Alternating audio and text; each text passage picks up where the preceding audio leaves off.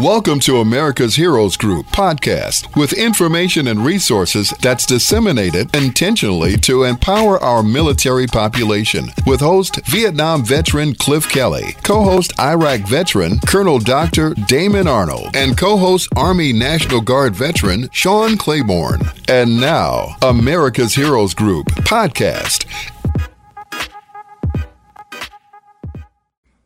Now, we have a great show for you today. One thing we want to talk about in line with National Wellness Month is things that pertain to veterans, news and information that you need to know about, make your lives better and healthier and more profitable for yourself.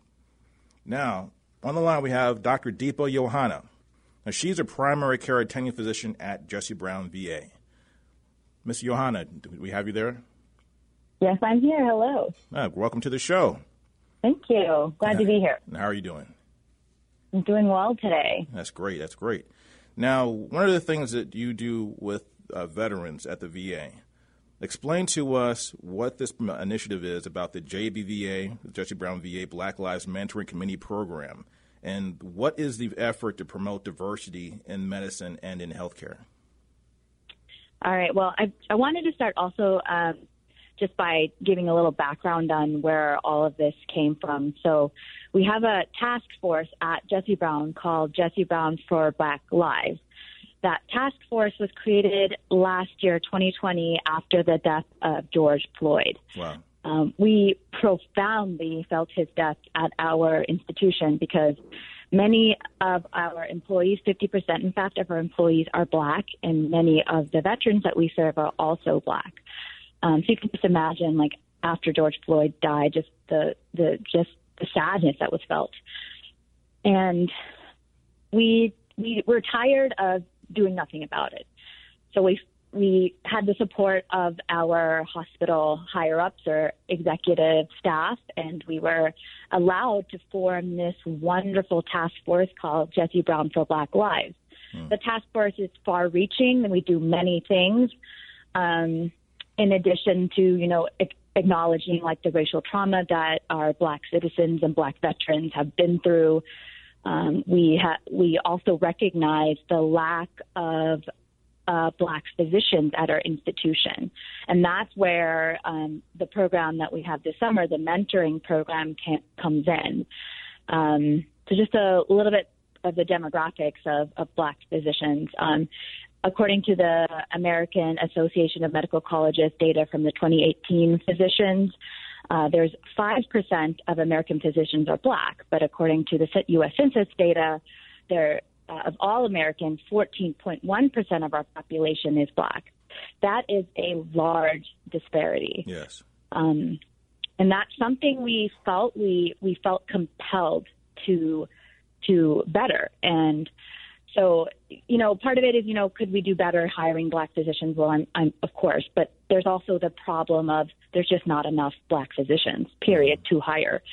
So we created this program to mentor to our local Black students, Black and brown students, to help them on their way up to becoming a physician. It's a very long, arduous journey to get to being a physician, and there's many steps along that path, and we are helping with like one step of that path. So to do this right, we did partner with a local institution or foundation called the I Am Able Foundation, which is founded by a local Black physician, Dr. Lamenta Conway. She actually went to med school at Rush. She did residency at UIC, which is one of Jesse Brown's youth affiliate institutions. So, we partnered with her so that we did this right, and we, were able to serve our community the best. So the I Am Able Foundation provides the students a lot of the mentorship, but what they needed, which is an extremely important part of getting into medical school, is clinical experience, and that's what we give them. So we created this amazing program where the students come in, they're onboarded as volunteers, and they get to spend time with physicians in multiple different specialties, our subsurgical specialties, our medical specialties, primary care, They've even gotten to go into the OR and see some operations. They've seen how some procedures are done, like cardiac caths. So just a lot of different things. And on top of that, we also have some of the physicians giving like educational lectures about like diabetes, high blood pressure, and all of those basic topics. Mm-hmm. And what's the age group for people in this program? So this year was very broad. We have like as young as a 15-year-old young lady, and we also have a young man who is a post-bac. So he has already graduated college and is currently in graduate school. Mm-hmm. So it's like we had a total of 7 students this year, and it's like this extremely wide range. Wow, I was really impressed by the number that we have 5%. Of doctors that are minorities. Is that minorities or African American or just minorities? That's African American. African American. Yeah. So 5%, but yet 14% of the people or the patients out there are minority. I was expecting a much bigger number. Has that number gotten better over the last few years? Is it a number that's shrinking? Because we're seeing one of the trends that we see across the country is that we see a lot less, particularly African American men going to college. That's been a trend that's been happening for the last 10, maybe 20 years or so. So do we see less minority doctors than we did 20 years ago? Are we seeing more? Is that 5% number shrinking or is it growing? What's happening with that 5%? I guess to be honest, I'm not sure. But I know that it certainly doesn't seem to be growing. Okay. When I went to medical school, my class was like about 120 in my class, and there was one black girl. That was it. Yeah. Wow. So what are the barriers? What do you think are the barriers that prevent minorities? Because in my mind, as a college graduate, went to a top 20 university. I mean, when I think of African Americans, I see us doing better in a lot of different ways, particularly in the academic sector. But the numbers just don't show that. No. So what are the barriers? Especially when you have things like the military. The military is an excellent vehicle to get people educated because you can go, to join the National Guard like I did. You can go to a state school where you can get your tuition paid for. You can get, given a stipend while you're in school. We see also a trend in the military that there's a lot less African Americans going through the military to further their careers, to get into their professional world because you can get training in the military that corresponds with what you're learning in college. Yes. So what are the barriers? What are we seeing? And we hear a lot about STEM. We hear a lot about, the push for STEM in the inner city and schools where there's predominantly minorities. What's the barrier? I know I think one is just like the amount of time it takes a physician to become a physician, and additionally just the amount of preparation. Mm-hmm. And a lot of people know what the people that become physicians know what they need to do, and they start doing it in high school. Okay. And mostly you learn this from your friends and family. Well, if you're African American and there are only 5% Black or African American doctors, you're not going to be able to make that connection. So it's just like this never ending cycle of not able to encourage Black children to get into medical or try medical school if they don't have the exposure. So that's what we're, trying to do here is give them that exposure that they maybe would not have otherwise and give them the connections. Because also to get these clinical experiences, you usually do it through a family or a friend. Mm-hmm. But if there's not enough Black doctors and your parents may be well educated, but if there's only 5% of African American doctors, then your well-educated parents might not know a doctor. Mm-hmm. So it's still a problem. Mm-hmm. And do you see there is any kind of correlation or difference between how minorities get treated in healthcare as patients? Do you feel, and many people have talked about this or written about this topic, but from your experience, is there a disparity between what African Americans and minorities, people of color, experience when they go in to see the doctor versus what the major population? Yes, unfortunately, I do think that's true. And then there are practices in medicine that are not correct. Actually, for example, at Jesse Brown, one of the JB4BL, the Jesse Brown for Black Lives task force, one of the arms of that is the clinical committee. So we have a group of physicians and clinical staff, pharmacists, who are working towards removing like certain practices that are inequitable and really actually racist out of medicine. You're saying racist practices, so doctors actually doing things that, No, I wouldn't say that, okay. But like that, for example, when we calculate kidney function, there is a formula that's used to calculate the kidney function, and it can be calculated different for African Americans, and this can lead to inequity. Okay. So there's a group of doctors at Jesse Brown that is working really hard to remove this practice of calculating kidney function differently for African Americans than other non-African American patients. Okay. So that can lead to inequity. So, right. So there's a sensitivity then that the doctor needs to have. Because I remember one time I went to a doctor, a civilian doctor, and the doctor told me that, well, my blood pressure was too high. He said, well, black people didn't have higher blood pressure. And he kind of dismissed it like it was no big deal. So, you're a little bit higher than normal, but it's not a big deal. But so the sensitivity of like what exactly is current or what's normal for African Americans might be a little bit different physiologically for other groups, other demographic groups, for different reasons. Maybe it's environmental, maybe it's diet, maybe it's culture part of it. So JB4BL has also produced different lectures for our clinical staff, so they are being trained better to not think of African Americans differently simply because of their skin color. Mm-hmm. That's what's happened in medicine. That's what happened, I think, with this, practice of calculating kidney function differently.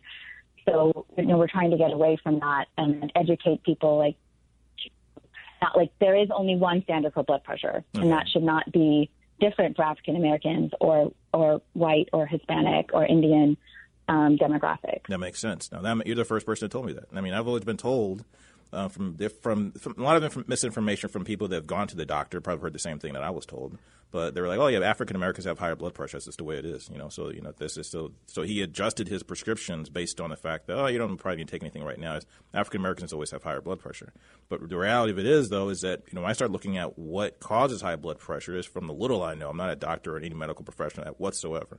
But when you look at the diet and what people eat, so if you look at communities, African American communities, Latino communities, Latinx communities, when you go out to your grocery store, how close are you to a grocery store that serves healthy food, has healthy things to eat, and then B, are you eating Takis and chips and Doritos, or are you eating fresh fruits and vegetables? What's the lion's share of your diet, and how does that play into the disparities in our health between communities that have more money and have a little more affluence and communities that don't have as much affluence? Yes, that's a huge problem that we have, is just food deserts. So without having access to, healthy fruits and vegetables and grocery stores, and people can't eat that food. And that is a big part of the elevated blood pressure problem in some of our African American communities in Chicago. And do you guys talk about that in your mentorship programs? Is that something that, so a person comes into your program, are they getting that kind of realization about what they should be doing themselves and what their role is, or importance of it, and how important they are to the community? So in the mentorship program this year, we did not do those. We did teach them about high blood pressure, and then just what the diets and things, how to achieve high blood pressure medications, what medications to take, but we did not delve into the racial differences this year. But I do hope that in the future, because we're planning on doing this for hopefully for years to come until those numbers are equal. The population of African Americans to the population of Black American physicians is equal. But yeah, that's definitely something we want to expand on, because we do offer those lectures to our staff. And part of what we're doing to help the students kind of solidify their knowledge and help them get the confidence that they need when they're going to be going through their application process and their interviews is we're having a health fair at the VA for veterans who are already enrolled in healthcare at Jesse Brown VA August 18th and 19th. So we're hoping to kind of, so that the students can kind of spread their knowledge about what they've learned back to the community. Mm-hmm. And how do you see the kids receiving this? Have they been very receptive to it, or do you feel that it's making an impact in the community? Yes, I think they do. And I think with the lectures that they've had, they feel more prepared for their MCAT, which is a medical school entrance exam, for their basic sciences classes that they need to do well on in college to get into medical school. So I hope that also that now they have more confidence in themselves because they've, been given all this knowledge and they've been with physicians. They know what the day-to-day is like, and that they can take this, back to their communities, what they've learned, and even at least help their own families, like with what they've learned. I think that's key. I think the approach you guys have taken, I think, really makes a lot of sense, and I think it's a very good idea, because I think exposure, your vision of what you can see, what is possible in your community, and what you can even do yourself, I think is critical for teaching kids that they can become doctors, they can become lawyers and politicians. You can basically be anything that you want to be, but you have to put the work into it. That's the thing. I mean, becoming a doctor, as you know, you've done this, is one of the most difficult professions anyone can get into. You have to have one of the highest levels of training that we have on planet Earth, because you're putting people's lives in your hands. I mean, you can't just. I mean, it's easier probably a rocket scientist to being a medical doctor. I mean, when you actually really break it down, and amount of training you guys have to go through. So, but letting people know that, hey, this is something that's critical, something that actually is important. And it's a very lucrative field. I mean, being a doctor is one of the highest paying jobs that you can get in the world. You know what I'm saying? I mean, at least in the United States, no in other countries, it's not necessarily the case. But that's something that, that by itself should attract a lot of people. But once again, if you don't have that vision, if you can't see the possibility of what it takes in order to get from point A to point B, it's just you're walled off from it. So I think it's a great thing. What you're doing is great. So that's something that Dr. Lamento Conway, she's the founder of the I Am Able Foundation that we're working with. That's something that she says. You have to see it to be it. That's what we're giving them here. Yes, exactly. Yeah. So what is a success story that you have personally? It's something that maybe touched you or maybe opened your eye to say, okay, this is working. This is why I'm doing this every day. I mean, the kids are they're very, very grateful of just, and then also, like, I would say actually more the physicians. Mm-hmm. It's good for people to interact with people of other races. Like, so the demographics of my personal, I'm a primary care doctor. So at the Jesse Brown main campus, the primary care doctors, is actually 0 Black MDs or DOs in my group. So I think about 20 doctors. We do have Black physicians, but just not my group. And that's a lot of doctors.